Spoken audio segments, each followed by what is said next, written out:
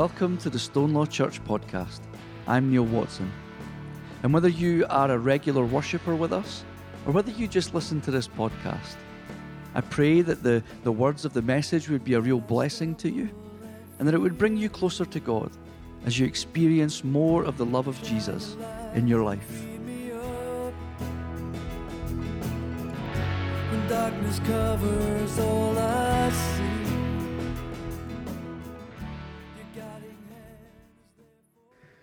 So we come to unpack our passages this morning as we begin our Advent journey. And we find two passages where the circumstances are incredibly similar, but the outcomes are very, very different.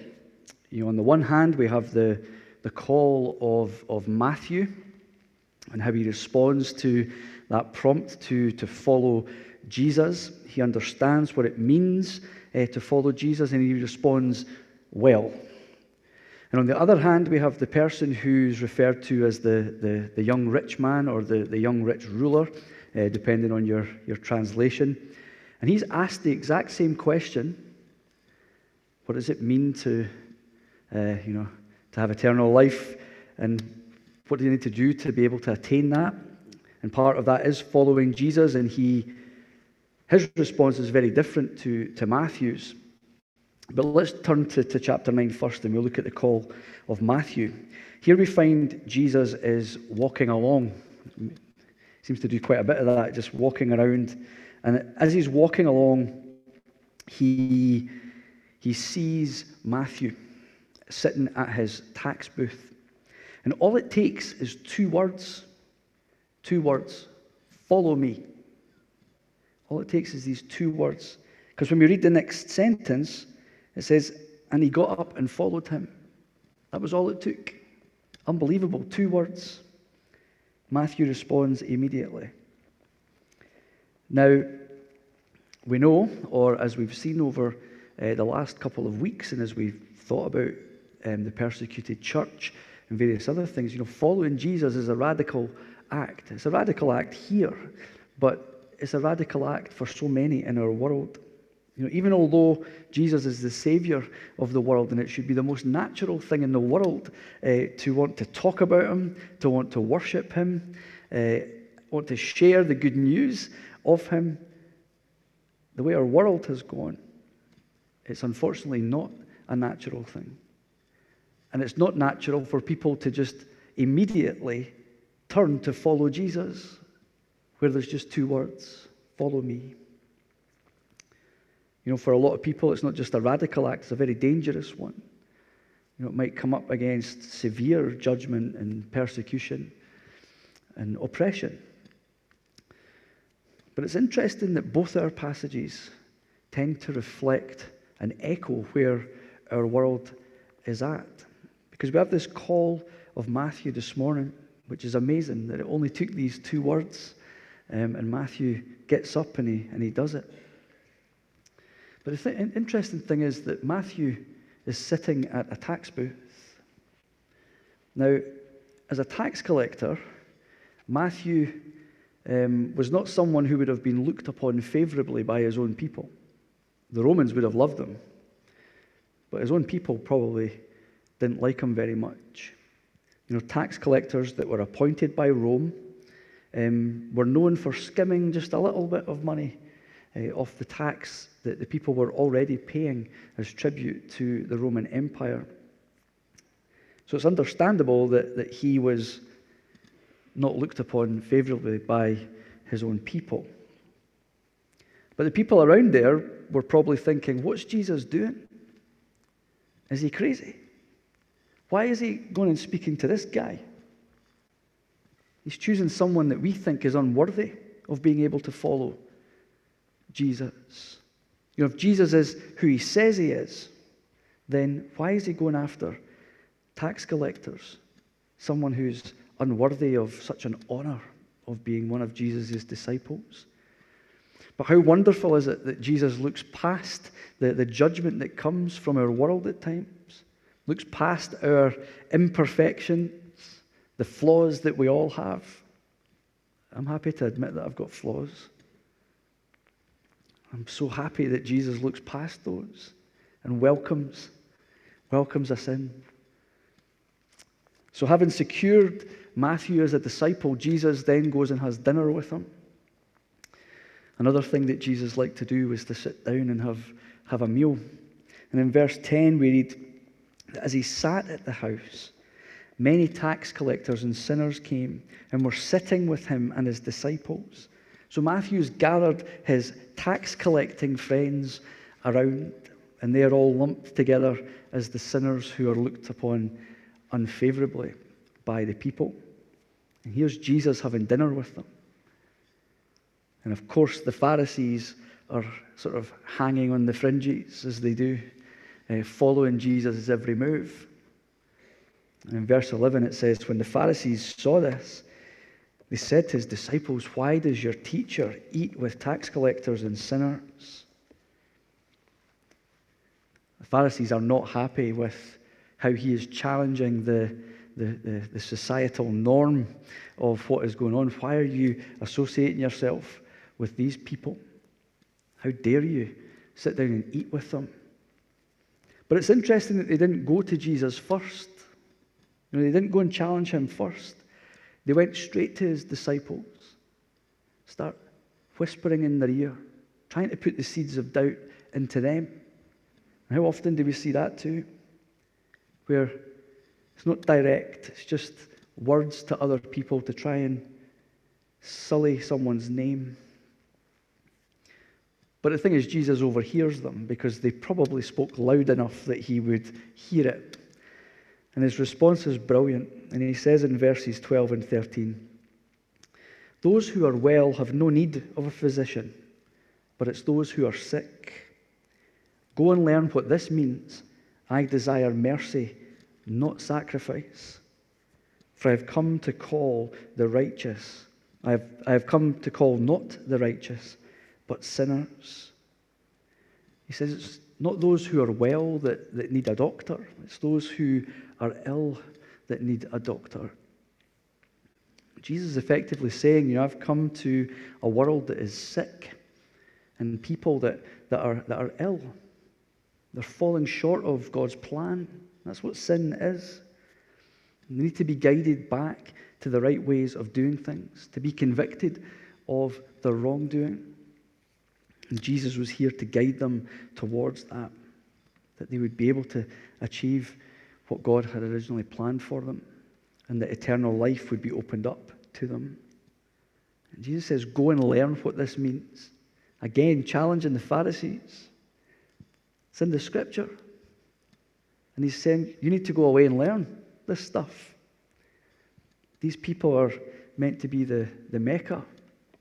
And they probably went to New College in Edinburgh. That's where all the people go that are... I'm only joking.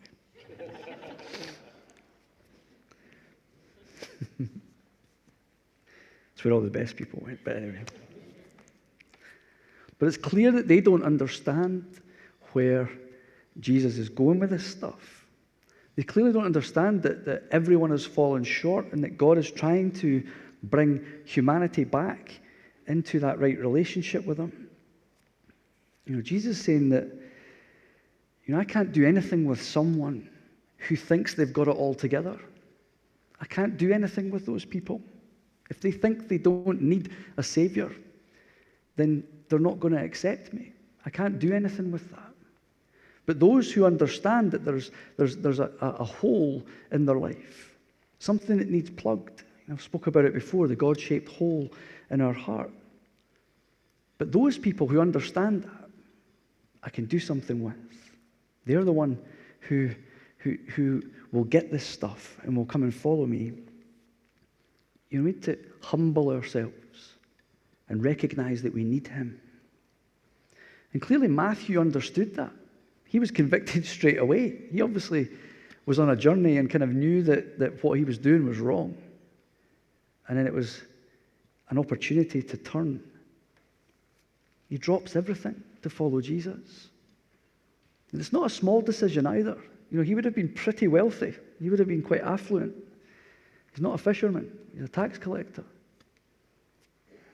Certainly would have been living a life of affluence, albeit through ill-gotten ways, but he would have had that money. But he drops all of that to go and follow this rabbi, this teacher, to go for a walk, this ministry journey that they're not really sure how it's going to go or what it's going to look like.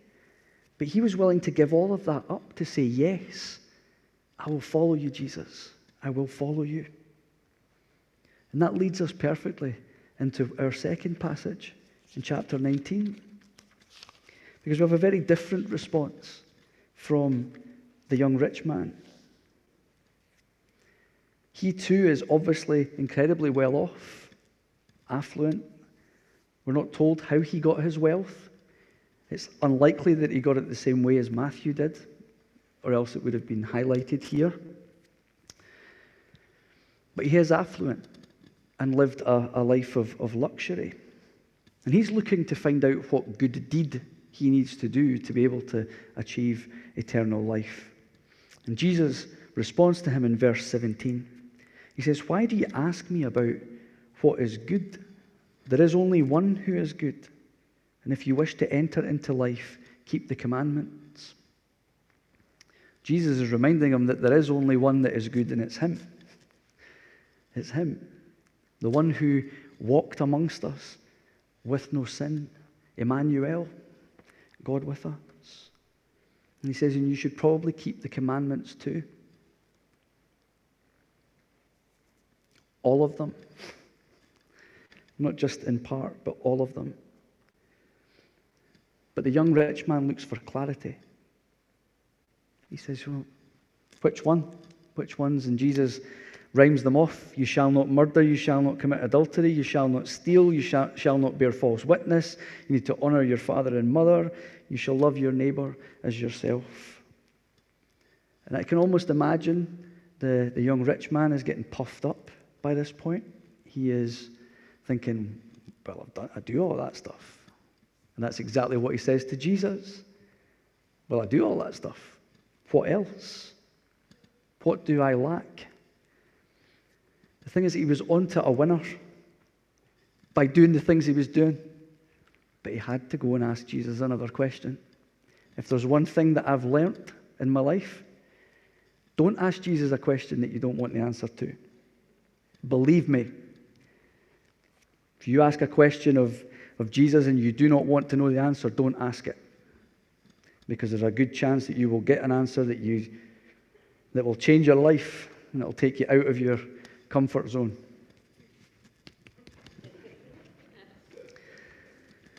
And you go on a journey with him. And it takes a while to be okay with it. But here's this young rich man who asks another question. What else should I do? Jesus turns around and he recognizes that this young rich man, there is one thing that's stopping him. Because he may well have been able to do all of these good things that he was doing by keeping the commandments. But there was one thing that was getting in the way. He lived this life of affluence, and that within itself was not the problem. You know, I know that there's a lot of people that like to have a go at people who are affluent, but that's not the problem. The problem was that while he found it easier to be able to follow through on all of the commandments because he didn't have the issues of needing to work and to feed his family, this was all done for him. There was other issues at play. Jesus says, if you wish to be perfect, this is in verse 21, go sell your possessions, give money to the poor, and you'll have treasure in heaven. Then come and follow me. And that must have been a real hammer blow for that young man, because we read in verse 22 that he went away grieving, for he had many possessions, and that was the issue. Not that he was affluent, but that he was unwilling to give it up and place too much stock into it. There was no space, there was no room in this young man's heart for God. He had filled it up with material things. He was very self-reliant. He was unwilling to humble himself. He couldn't fully rely on Jesus. He wasn't ready to fully commit to following him. His heart was full and there was no room for Jesus. So he goes away and we don't know what happened to him. We have no idea. Did he eventually sell off his possessions? I hope so. I hope so. Did he eventually turn and start following Jesus? Even more, I hope so. But we don't know. He has two very, very different situations, two different men. One was willing to follow immediately. The other was finding it a struggle. Matthew became this fully devoted follower of Jesus. He was able to make room in his heart and get rid of the things that were causing him to stumble. He followed Jesus not out of a sense of carrying out duties or commandments, but more of a heart thing. He knew that Jesus was God. But on the other hand, the young rich man, he was also challenged to follow Jesus, but he just couldn't do it. He wasn't ready. His love of material things, being in control, unwilling to humble himself to God's prompting. There was just no room in his life to become a devoted follower of Jesus. And the thing is, the reason that I chose these readings to kick off our Advent sermon series, which I've called Make Room, is that when we talk about Advent or we think about Christmas, this is meant to be a time of preparation, a time of active waiting, that we don't just sit idly by, but we're actually working on an opportunity to reflect on the amazing thing that happens that we celebrate on Christmas Day, that God would want to come into our world. And in that active waiting and this preparation, it's also another opportunity for us to recommit ourselves to our Lord Jesus, to assess where we are in life. We're all aware that at this time of year, it starts to just speed by. I'm already thinking that we're almost at December and Christmas will come around super quick. But there are so many things that look to try and pull on our time and on our resources. Our focus can be taken away from Jesus and onto so many other things that we've spoken about earlier this morning. We might start to fill up our life with a whole bunch of stuff, and that stuff isn't necessarily bad within itself, but when it takes our focus away from Jesus, that's when the issue starts to arise. We can fail to make room for Jesus in our Advent.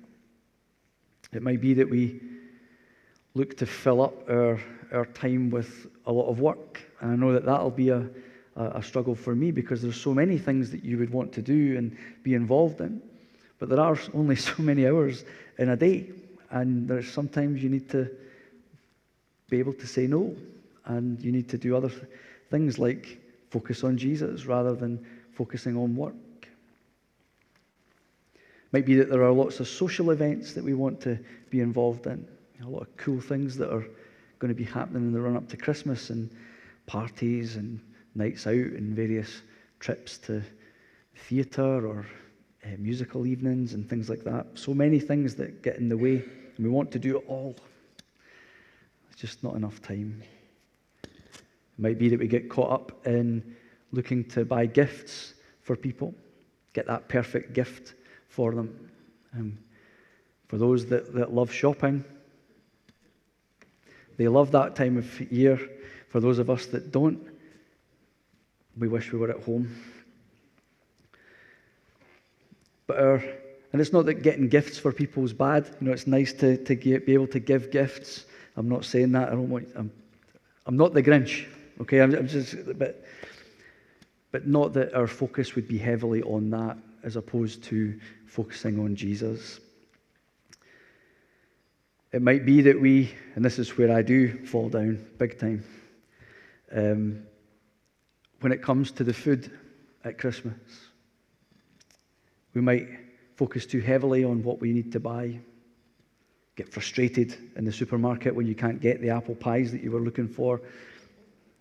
I'm not telling you what supermarket it is, but get it sorted. Anyway, I don't know about you, but sometimes I do end up buying far too much food for Christmas. So much that I forget that it's just Elizabeth and I. Got enough to feed an army most Christmases. Just in case, we might need that one other thing, just in case the shops are closed, for like 5 hours or something like that at Christmas time.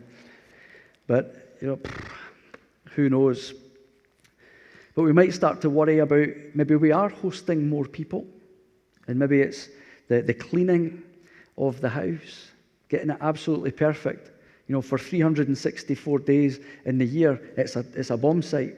But for that one day, I'm not passing any judgment, but it's a bomb site. But for that one day, everything is flung in cupboards. There is nothing on the floors. Everything is perfect. Am I right or am I wrong? Thank you. Somebody is willing to admit to it. There you go. For that one day, it is perfect. And you can be the best host in the world because you have your perfect house.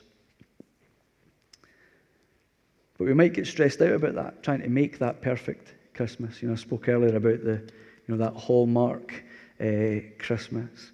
Or it might be that we look on social media and we see all of these perfect lives being lived out on social media. And just in case you need to hear this morning, those people are struggling too. Social media doesn't always tell us the truth. Just in case you need to hear that. But we might start focusing on all of that stuff, and it takes our eyes away from Jesus during Advent. And only we know what that is. For each of us, it will be different things. Things that distract us and take us away from focusing on Jesus. Where we're allowing the shininess of the secular aspect of Christmas to come in and creep in and sometimes overtake, that it just is difficult for us to be able to make room for Jesus.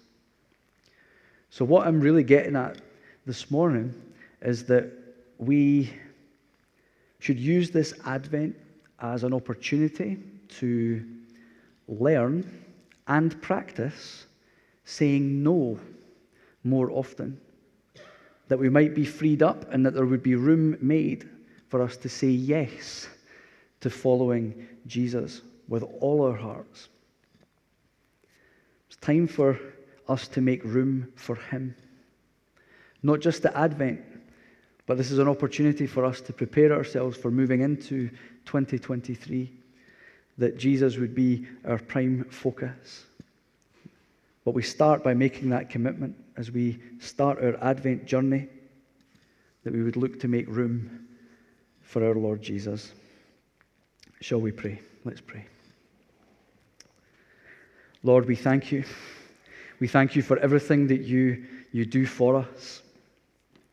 And we thank you that you call us to follow you.